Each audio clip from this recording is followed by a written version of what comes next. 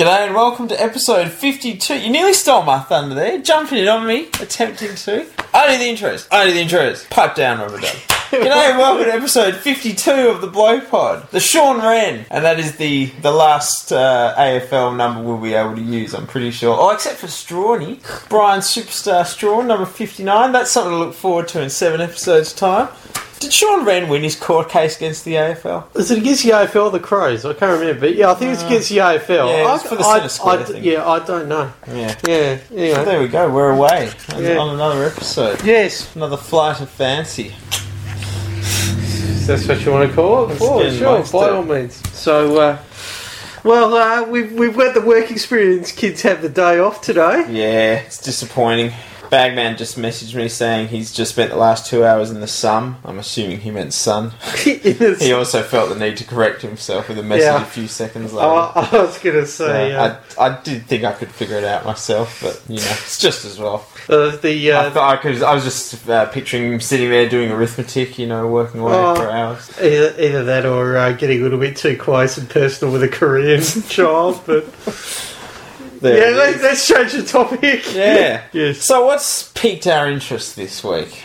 It is interesting being in the middle of trade week and all, and I think obviously the biggest story at the moment is whether the coal has lost its fizz. Oh, jeez. So, the cost of living allowance, Sydney once again using it to pilfer a high-profile candidate. In your case, it's probably hitting a little bit closer to home for you than normal, being the supporter of the reigning premier Hawthorn. Yeah. First off, yes. Don't let Timbo hear me say that. But yes.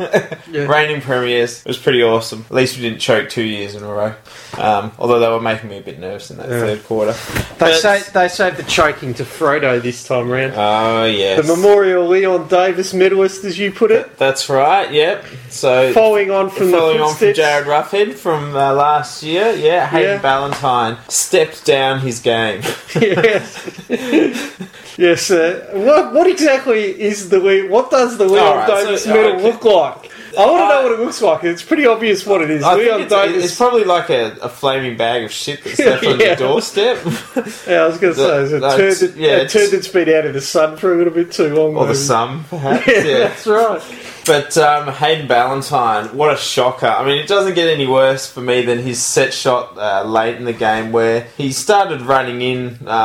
It looked like he was heading more towards the change rooms than the goals, and the shot just missed out of bounds on the full. But he'd had trouble keeping his feet throughout. Was that the one where he torched Michael Walters, who was running into an open goal, and he decided not to pass him the ball? Yes, I'm pretty sure it was. Yeah, but that set shot, that could be in a textbook as what not to do. It was just terrible. The Leon Davis medal. Yes. We came up with this during the week, which was basically in honour of Leon Davis, who played in 3 grand finals and sputtered every single one of them up. Yep, and he played in 4, and he wasn't too bad in 1, but he played in 3 others where he was terrible. And is also, I think, the only player in history to win a premiership medal without having set foot on the field that Saturday. Correct. Yeah. And so previous winners, we were going through them. The James Podsy Adley in 2007, the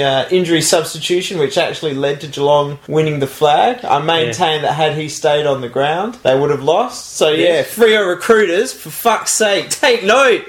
And that was two years ago. He's only gotten shitter since then, and his shorts have only gotten higher. Yeah. Barry Hall in 2006 is probably another... Shattered glass mode. Yeah. That was another infamous one. I think I've talked about the sledge at the footy, which is... I might have mentioned it on a previous podcast, I can't remember. It's worth hearing again. It's a great story, yeah. 2007, the immortal Ben Cousins comeback game against St Kilda. Barry Hall's Sydney, maybe? Yeah. Oh, yes. That's sorry. He did play originally with St Kilda. Still knocks again, G. Yeah. Again. Another. Just talked about this. Another rough week. Lining Barry Hall in the pocket, lining up for goal in front of us, and someone in the crowd near us yelling out, "Hey Barry, how many goals did you kick in the grand final last year?" To which he turned around and gave him the finger, and he said, "Yeah, well, not only couldn't you play that day, you can't count either." It was brilliant, not one. Brilliant. Yeah. God bless you. Yeah. Wag in the crowd. Yeah, that's right. Yeah. Yeah, and of course, to prove we're playing no favourites, the year before, Sam Butler was a very worthy winner. Travis Gasper probably gave him a good run for his money that year too. Yeah, they were both pretty much passengers that day, although in their defence they weren't on the field that much. So if you were going for someone who's actually on the field, I would have said Michael Gardner would have been a worthy. It was a very competitive field that year. Yeah, that's exactly right. Yeah. Probably not as competitive as infamous 119 in 2007. Yes, you could probably have taken the Corns brothers out of the mix and awarded it to almost anybody else on the field for Port that day. But there was someone else on the field for Port that day? Yeah, well... This is news to me. Well, there might have been some point cones on it. Jeez, man, that still knows just does things to you. It's very strange. Yes, Eamon Sullivan and the boys really should have warned you first. Yes.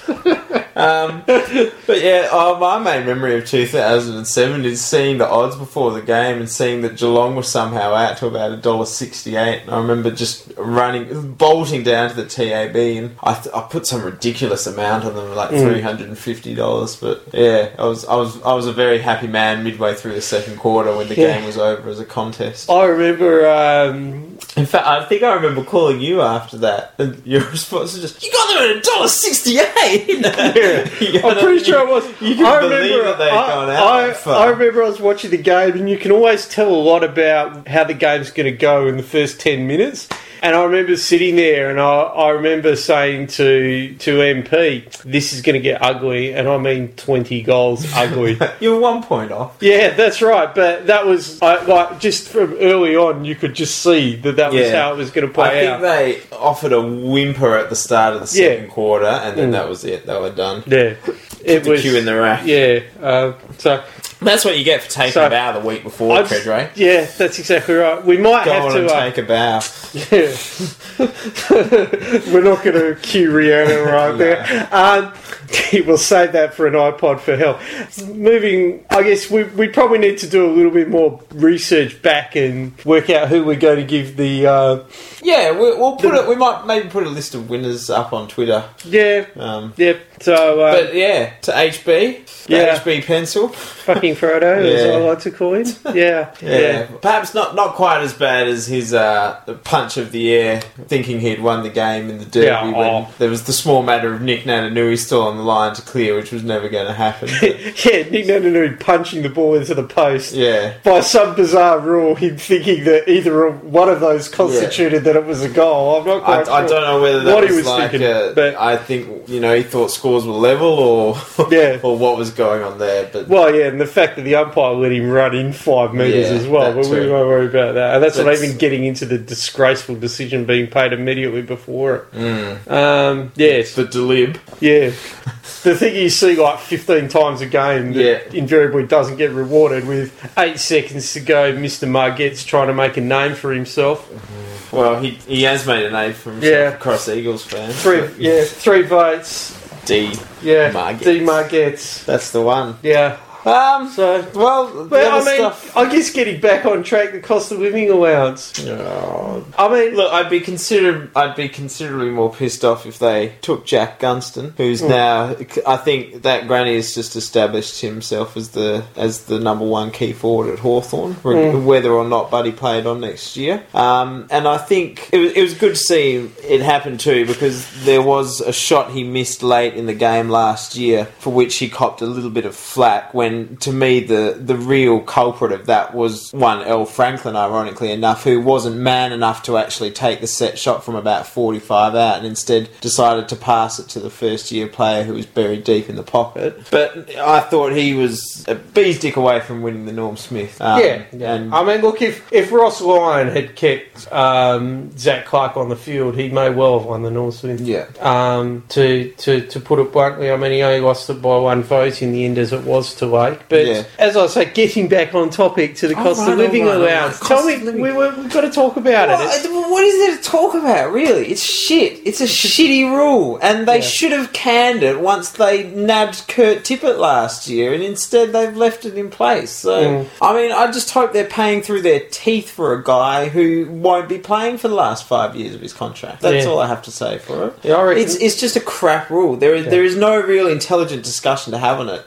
And well, I mean, if you're going to apply it properly, which means that Perth would have a similar rate to Sydney. But we've got two teams and we're not competing with rugby. So well, more to the point is that they know that they're going to get our money irrespective of whether we're competitive or not. Yeah. Whereas in these rugby states, just call it what it is. It's a Sydney must remain competitive fund. Yeah, at all costs. Yeah, and I mean, the Duff man was spot on the money in the West with an article on this the other day, and in fact, he to tie it back to what I was just saying, he said that Sydney need a cost of living allowance about as much as Hawthorn's Jack Gunston needs to work on his goal kicking. It's a joke. Yeah, well, I mean, when Adrian Anderson comes out and says that you don't need it, I think that tells you everything. Although that could just be part of his lover's tiff with Demetria, which I'm just loving, by the way that's playing out. No, it stinks. It's a stupid rule. It's not needed. It shouldn't be in place. If anything, you could understand them trying to make some sort of allowance like that for GWS in order for them to attract new talent and to get guys, I guess, staying with the club rather than just coming over there and moving back. Which was kind of how it worked for Brisbane in the early 2000s. Yeah. And that's somewhat justifiable. But, I mean, Sydney they just don't need it. And it's a pretty poor sign when you're having to let a team bend you over backwards like this just in order for them to be a viable prospect. Well, that's right. I mean, how do I don't know any off the top of my head, but how would, say, a Western Bulldogs supporter think about stuff like this? There's a few traditional clubs that are just getting royally getting raped by this. Yeah. Oh, it's a North Melbourne fan. Jeez, I feel sorry for him. Jeez, the tears must be flowing. Grigorieva, a shout out. We salute you, but it might be time to find a new team. That's right. Yeah, I'll give you an idea if you're coached by the lesser quality Scott. It's certainly not a good sign. And extending that contract, really cavalcade of failure. Just go there. Yeah. So speaking of coaches. Yeah, we brought Homer on board at the Eagles. Yeah, you have. And his first motion is, I guess the first motion after the appointment, Mr. Burns packing up and heading off back to the nuclear power plant in Collingwood. Yeah. So that's a nuclear fallout. So. Yeah. Nuclear power plant. But what did you make of that? I mean, I was very glad they went with Simpson instead of Sumich. But by the same token, I was quite disappointed that West Coast lost Scott Burns. How long have I got to answer this? How are you? We'll start the clock and I'll give you a 5-minute warning. 5-minute warning, okay. Yeah. Look, I loved the fact that I love the fact that they put Clarkson in their sights, because I thought he would be the perfect coach for the West Coast Eagles. I think there's a lot of clubs who think Clarkson would be the perfect coach for them right now. Probably every club, rather than Fremantle, I think would be potentially saying that. Yeah.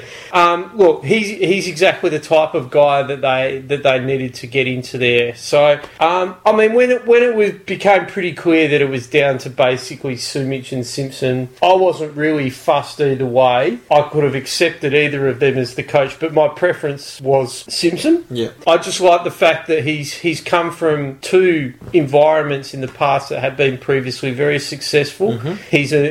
He's a noted leader. Yeah, them too. A noted leader at North at the time. I just hope that he's left Boris the chicken in Melbourne.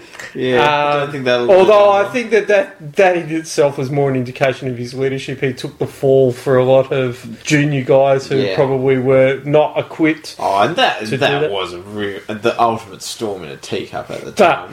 That too, but look, he's only been, I think, an assistant coach for 3 or 4 years at Hawthorn, but he'd been doing an apprenticeship premiership while he was playing. I think that he was very impressive in his first press conference. I think it's very clear that he's not somebody who's going to be an overlord of the organisation in many ways, which was kind of the failing of the past regime. I think that the people who are coming in will well and truly have their say. I think that the thing that worries me about the appointment, and there's only one thing that worries me about the appointment, is that if he's not successful, how quickly he might get run out of town. I hope and I pray that they're smart and they give him a fair crack and they're patient and let him build the infrastructure within his own support staff, but also within the team itself to become successful. They're not anywhere near a premiership, contrary to what people they have think. to acknowledge at the moment. Absolutely. Is that their window is not open right now, and that they're actually now back in a regular And I actually phase. think that people were kidding. I mean, well, we discussed this in our preview. People were kidding themselves if they thought they were better than Fremantle, yet alone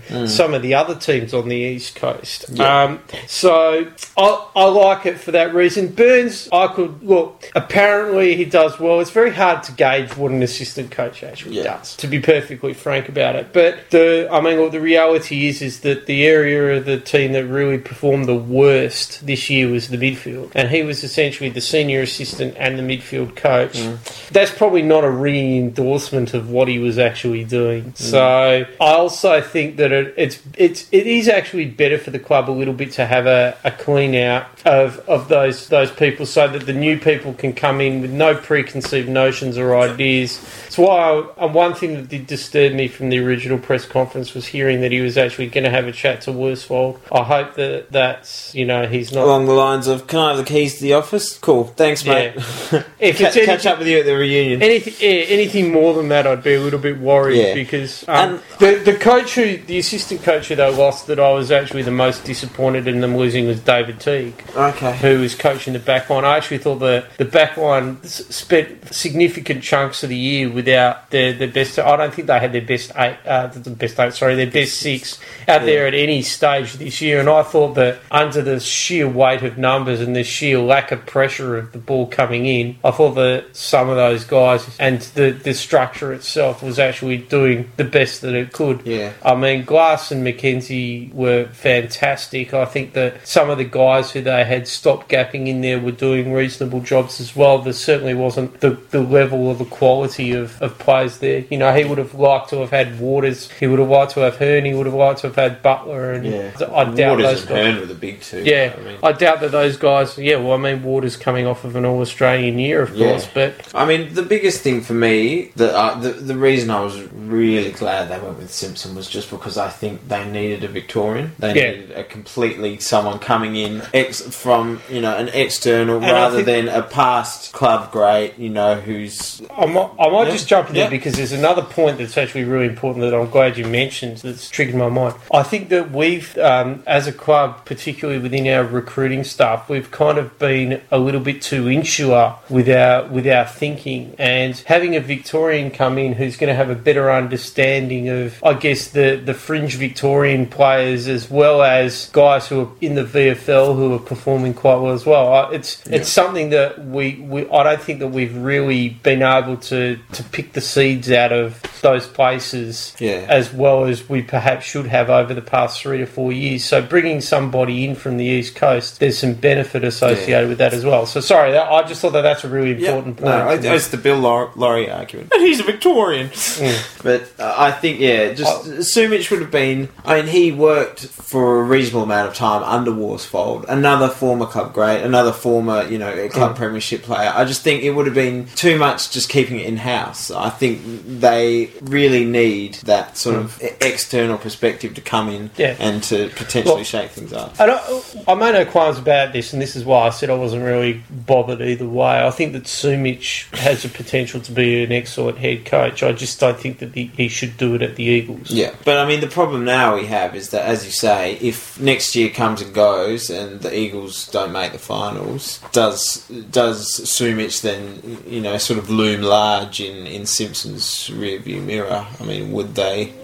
consider dumping Simpson for Soomich. They've committed to him supposedly for 3 years. He signed a 3-year deal, so you'd hope that they're going to give him the 3 years. Yeah, you would. The thing about West Coast is I think they actually have the best win-loss ratio of any team in the AFL in terms of over their history. So it's a club that they're very used to success. Yeah, and it's the demand that's them. That's so a big concern of mine is that once again people radically overestimate where we are. Yeah, I think if he gets, the other thing is that there could be a very distinct haloing effects happen next year as well. Finishing 13th, they're going to get a softer draw without a shadow of a doubt next year, and off of keeping the core guys relatively fit and the softer draw, they probably would have trampolined back into the 8 anyway with zero improvement. Yeah. So I think you'll once again hear the talk of, the Eagles are back, XYZ, ABC. The reality is that the Eagles haven't beaten anybody of note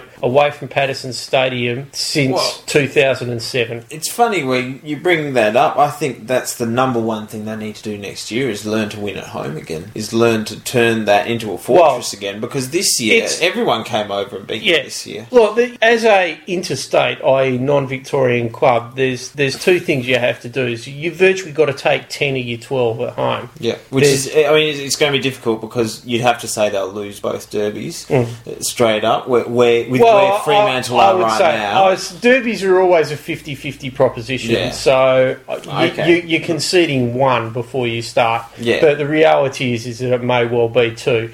But interstate clubs, I've always said they kind of have to win 10. They have to absolutely nail all the bad teams away from home, and then they've pretty much got to go 50-50 in all of the other games in order to go deep. But to go 50-50, that means you're going to have to take some of these big clubs down. Without a shadow of a doubt, well, they're certainly due to be doing so. Next year, they're definitely going to be playing, I would suspect, Geelong at Simmons Stadium and Sydney in Sydney, please for call instance. a cut in your bar. Please.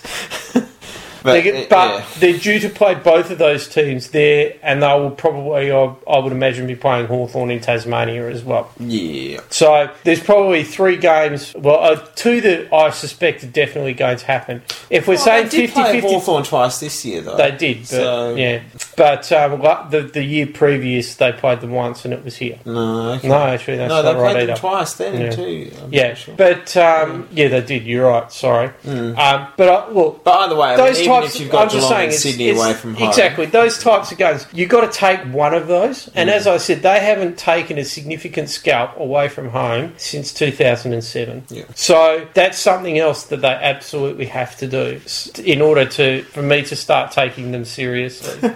But I think as long as they give him the 3 years to build and grow what he's looking to do, there has to be a list replenishment. It's good to see that they've started that process. But Cox, Kerr, Glass, all these guys, going to say those 3 names, probably have 2 years max left. I suspect that 2 of them Kerr probably only have 1. Yeah. And I made the call that I thought Curry had 10 games max left AFL already. It might have been that I might have been overstating it by 10. Yeah, has he announced his opinions? What he's planning to do next year? The scuttlebutt is that he wants to play on, but his knee's not going to be able to cope. He's been ruled out by the doctors, but they're seeking a second opinion. Yeah, so because that was what I had heard. His career may well. Yeah, that's right. Done. He could well be done. Tomorrow. So as long as they're patient, they give him time to build the list the way that he wants and to implement his game plan. Yeah, I think that's important. So I'm not expecting a hell of a lot from them next year. They may get to the bottom of the 8, as I said, just based on the fact that softer draw plus less injuries, but they kind of have to rebuild in certain extent. Their depth is not that great, and there are still some pretty significant holes in their team that need to be addressed. So if you're looking at the draft this year, they'll have a reasonably high pick. Is it pick 6? I think. Yes. Yeah. There's a funny pick 6 story we might talk about later on with regards to Matt Shawbin. in Houston. But anyway, pick six is not necessarily a good thing, particularly if you're talking NFL. Oh, okay. And the history of the AFL, bar the last 3 or 4 years, is that it's a little bit of a death trap pick as well. But so who would you say should be top of their list? Pick six should well and truly be best available midfielder. Yep. And whether that's and I think that ideally the midfielder would have 2 of these 3 traits. One, that they would be a big-bodied midfielder. You look at, I guess you look at the Fremantle model. You see the Mundys, the Barlows, and the Fifes of the world who are 188 plus. You look at the Eagles midfielder. I think our tallest midfielder or standard midfielder is probably in the 183, 184 mould. Yeah. So they probably need a bigger-bodied midfielder. Yeah. They need somebody who's either going to have, I think it's one of either line breaking pace or clean hands and clean disposal inside the contest. Yep. So do any players leap out? Well, the names that get thrown around are the Dom Sheeds, Blake Acres, Marcus Bontempelli, these type of guys. Pick six, they should be able to get a player that fits that. Yep. I guess of the 3 components, a player that fits 2 of those things quite easily. They may well strike it rich and get lucky and actually get all 3. But I think that part of their challenge at the moment, so I talked about this, is that whilst Pritis is elite at winning a contested ball, it's what happens after that point that's a big part of their problem, and that they really need to try and find a way to phase him out. Plus, given the fact that Curry's probably not going to go on, needing somebody who can fill in that type of role. So the 2 local boys, Sheed and Acres, seem to be the more logical picks for them. Yep. There is talk that both of those guys, if they're not picked by the Eagles at 6, could well fall into around the dozen point, around point 12. So ideal result, if the Eagles could trade their first and second round picks and get 2 picks in the lower, in the lower double digit area, they could certainly go a lot further to improving their stock. I think that's, if I was, I think that they need pace and they need big mids. So hopefully that's their strategy, is addressing those needs. And to be honest, I mean, that's probably the easier type of player to draft for compared to, say, a key forward. Well, that's exactly right. Is that you look at a team like Carlton. I was trying to think of another example, because you always wheel Carlton out in these situations. Is that it's much easier to find and I think that it's easier to plug and play a midfielder too. Is you can have 18 and 19-year-old midfielders who come in and can be effective right from the get-go, whereas the key position players, unless they're very, very special, it's not until they hit their early 20s where you start seeing something meaningful. Build their body mass up. Yeah, well, that's when they're playing in those positions. That's the thing. It's, as you say, it's probably the easiest area to recruit, but it's with that in mind, it also becomes the easiest area to botch your pick if you do it wrong too. So I mean, look, I must admit, I'd like to see them to become a lot more aggressive, both with regards to trading, but also with free agency. But it concerns me a little bit that they feel, I guess, through their lack of action or lack of activity in that space, that they're comfortable with what they have. But I don't see it. Yeah. And as I say, that everybody kind of goes, well, they were competitive. They finished in the top 4 in 2011. They were there around the marks again in 2012. But it was wallpapering over the cracks. There are a lot of reasons why that happens. The fact that they were actually at that particular point was not one of them. A lot of things. Everything fell in their favour. Yeah, absolutely, that's right. And I mean, reality is, and I said this at the time, I think that 2011 was a race in 3 and the Eagles just happened to be the best of the rest. And the way the cards fell, it fell perfectly for Geelong, because they basically got to play the Eagles in a prelim game. And Podsiadly got injured for them in the granny when he was on the verge of costing them the match. Yeah. Reference back, Leon Davis medal. I'll expand on pick 6 while I remember.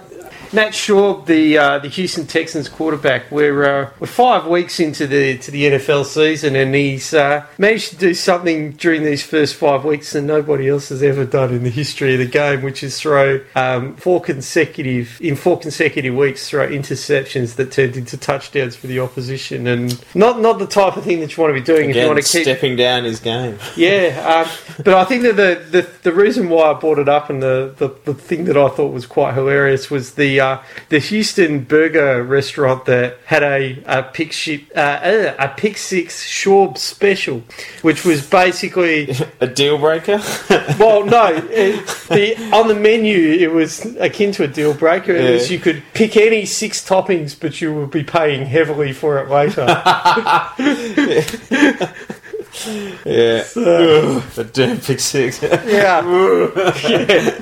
So, yoga boy. Yeah. So I must admit, I like to needle the Americans every now and then, but creative things like that you've got to love. We dip our lids. Yeah. Speaking of dipping lids, I'd like to give a big shout out to Rafa Nadal, who's worked his way back to the top of the world rankings. Things were looking pretty dicey for him about this time last year in terms of his knees. I mean, he's clearly on borrowed time, I think. I mean, the guy's competitive spirit and will to win is second to none. I mean, if you put that drive and that determination in Roger Federer's, I guess, style of play and complete lack of any injuries, then he probably would have won 40 Grand Slams by now. But a huge shout out to him when you thought perhaps he was almost done. He's come back magnificently this year. He won a swag of titles before the French. Then, won his record-breaking 8th French Open and also triumphed at the US Open, which had traditionally been his worst performing Grand Slam, I would have said, on the hard courts. But, clinched both those Grand Slams this year and is back to number 1 where he belongs, which is very good to see. And another great tipping his lid potentially for the final time as well, announced this week, Sachin Tendulkar finally took the advice of the Pope and even the Pope retires before Sachin. I mean, I was having a debate with one of my mates about this, Mickey J, who was of the opinion that he's a definite all-time great and that would make, an all-time World 11 and those sorts of things. In my opinion, Tendulkar if we're playing in India, he would. Yeah, Tendulkar has irreparably damaged his legacy by playing on for the last 2 years. What appeared to be in search of that ridiculous 100th 100, and I don't think it could have been more appropriate than him bringing it up in a game that they actually lost to Bangladesh. I think that spoke volumes about it. His average, he had a bumper year in 2010, but 2011 he averaged 47, and then in the last 2 calendar years he's been averaging in the 20s and 30s. I think anyone without his commercial pulling power would have been dropped a long time ago. And I think, I made the comment during the week that a lesson to all kids is that you should do a Huss, and that is do a Huss, not a Tendulkar, which is have them asking, why are you retiring, not why haven't you retired? Yeah, no, I was actually just about to do that callback. Yeah. So thanks for stealing my thunder there. Oh, it's what I do, mate. Yeah. Hey, what it was from my email, though. Yeah, it's hardly I remember Michael Jordan. Infamous quote from Michael Jordan was, "The day I stop improving is the day I walk away from the game." I think it's a great quote, but it's a very important point. Is that if people are asking you why you haven't done something, it's probably too late. And if people are asking you why you're doing it at that point, then you're probably doing it at the right time. Yeah. But I mean, how does he sit in the pantheon of, I guess, your Bradmans and your Callises and your Pontings and your Laras and your Steve Wars and all these sorts of, great names that get thrown around in terms of batting greats? Where does he sit for you? I throw Bradman into the mix because a lot of Indians rate him ahead of Bradman, which to me is the most laughable claim you could possibly make, and a sure way to shoot down your own cricketing credibility in one fell swoop. I mean, that's heresy. It is. It really is. Let's face it. Yeah. That's the guy averages almost twice as many runs per innings. So to say that he's on par or ahead of Bradman is a joke. But I talked about haloing a bit earlier on, and I can't help but feel that there's been, with batting in particular in recent times, that there's been a fair chunk of haloing on batting averages as well. That's a big part of the reason why it's really difficult to compare averages across time. Well, let me put it this way: if you're picking a World 11, do you pick Lara or Tendulkar? To be honest, I'd probably pick neither. No. But I mean, if you had to choose between the two, because those are the two contemporaries. I mean, in terms of the 90s, you had Lara, Tendulkar, and Steve Waugh. Were thrown around as the three batting greats of that generation. I think just in terms of flair and ability, I think Lara and Tendulkar are sort of just a notch ahead of Waugh. Yeah, it's the reason why I'm struggling there, and I stand by my statement. I'd actually pick neither. Yeah, no, they're not mine either. Episode 2. Yeah. But I would. It kind of would come down to who else was in the team. I mean, I consider Lara a more legitimate match winner than Tendulkar. But I think that Tendulkar can probably temper his game to the situation a little bit better than Lara did. So it's probably a situational decision for me. Yeah. I would think that if I'm picking a best 11, I would kind of err to. If that was my choice, I would probably err towards the guy who could win you a game in a session. So I would probably err towards Lara. Yeah, but for me, it's a very simple decision. It's about how many games did the guy practically win off his own bat. Yeah. And I think Lara did that. I mean, particularly in that '99 series, Steve Waugh's first series as captain, where it was basically Australia versus Lara, and it finished as a 2-all draw. And I mean, a big part of the reason why I wouldn't pick either of those guys in my World 11 is that, as far as I'm concerned, they both ran away from the greatest challenge of all. And, Ponting would escalate, in my personal views, irrespective of my views on him in this role. But Ponting was happy to embrace the captaincy. Those two shunned themselves. They ran away from it as quickly as they possibly could. Yeah. And that, counts as a bit of a black mark. It does, absolutely. Yeah. I think that, they should, because of who they were and what they had, they should have been leading from the front. Yeah. And I mean, the other thing about Lara is, people talk about the 277 he made in Sydney. People still talk about the 153 he made. He played these innings of such sheer brilliance that they are rated as some of the greatest innings of all time. I don't think Sachin Tendulkar ever played a great innings like that. You'll have to forgive my ignorance here, but I think the answer to this is not very high. How many double hundreds does he have in Test cricket? I believe he has one. Yeah, I can only think of one myself. Yeah. Which was against Australia in Sydney, where they batted for too long, so he could get it. And where I think Brad Williams and co from memory were our bowling attack as well. Yeah. But I mean, that's, as I say, I would pick neither. But if I was told I had to pick one, I probably would have picked Lara. Yeah. But as I say, conditions would play a role there. In India, I'd pick Tendulkar. Yeah, and I mean, look, to be honest, one of the biggest thing that just sticks in my craw about him is the irrational hero worship that he gets in India. And I don't think it's something that he asks for. I mean, he does seem to try and kind of, separate himself from it as much as possible. It's certainly, I don't think it's something he asked for. No, and I don't really understand it. I think in terms of their batting greats, I mean, I think someone like Rahul Dravid or even Sunny Gavaskar, I think there is so much more that would count in their favour to warrant that level of adoration. And I mean, the funny thing is that Dravid would probably be closer to my best 11 than Tendulkar. Yeah. And part of that is because he could play... Because he plays a different role. If you're just looking for run machines throughout the history of the game, and you've got so many other names, even someone like Headley or a Barrington or someone like that, you could easily have in front of Tendulkar. I just... And it's the same thing happens now with MS Dhoni. Yeah. As I read somewhere in the week, in India, there is no cow more sacred than MS Dhoni's wicket keeping in terms of the official commentary team. And I get the feeling that the guy when I talked about my least favourite athletes, which we've never recorded, we should do that one day. Yeah. Virat Kohli, I think, is heading into that territory as well. Biggest fucktard in world cricket. Yeah. When I threw his name up when we were spitballing it, I didn't get too many people disagreeing with me. I think I had universal yeses across the board. Yeah. But so, he's going. I mean, and I did read a good tweet on it, which is that they've moved moved hell, high water, and South Africa in order to make this happen. Yeah. I still don't think that's right. Apologies to Dan Breddick. I think I've just butchered your tweet, but whatever it was, jump on my Twitter feed. I'll follow him. You can find him somewhere. Yeah. That's at Dan the Action Man. You should probably just be retweeting what he said. That's probably the easiest one. I don't like to retweet though.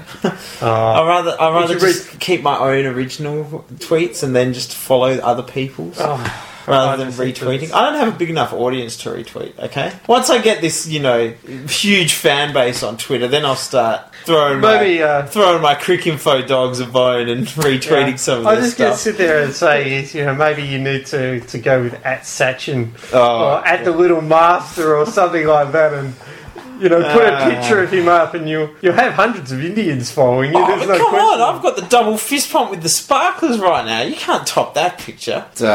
No, that's it. GJ's pissed me off, so I think we're going to wrap this episode up right now so I can storm out virtua fluttering.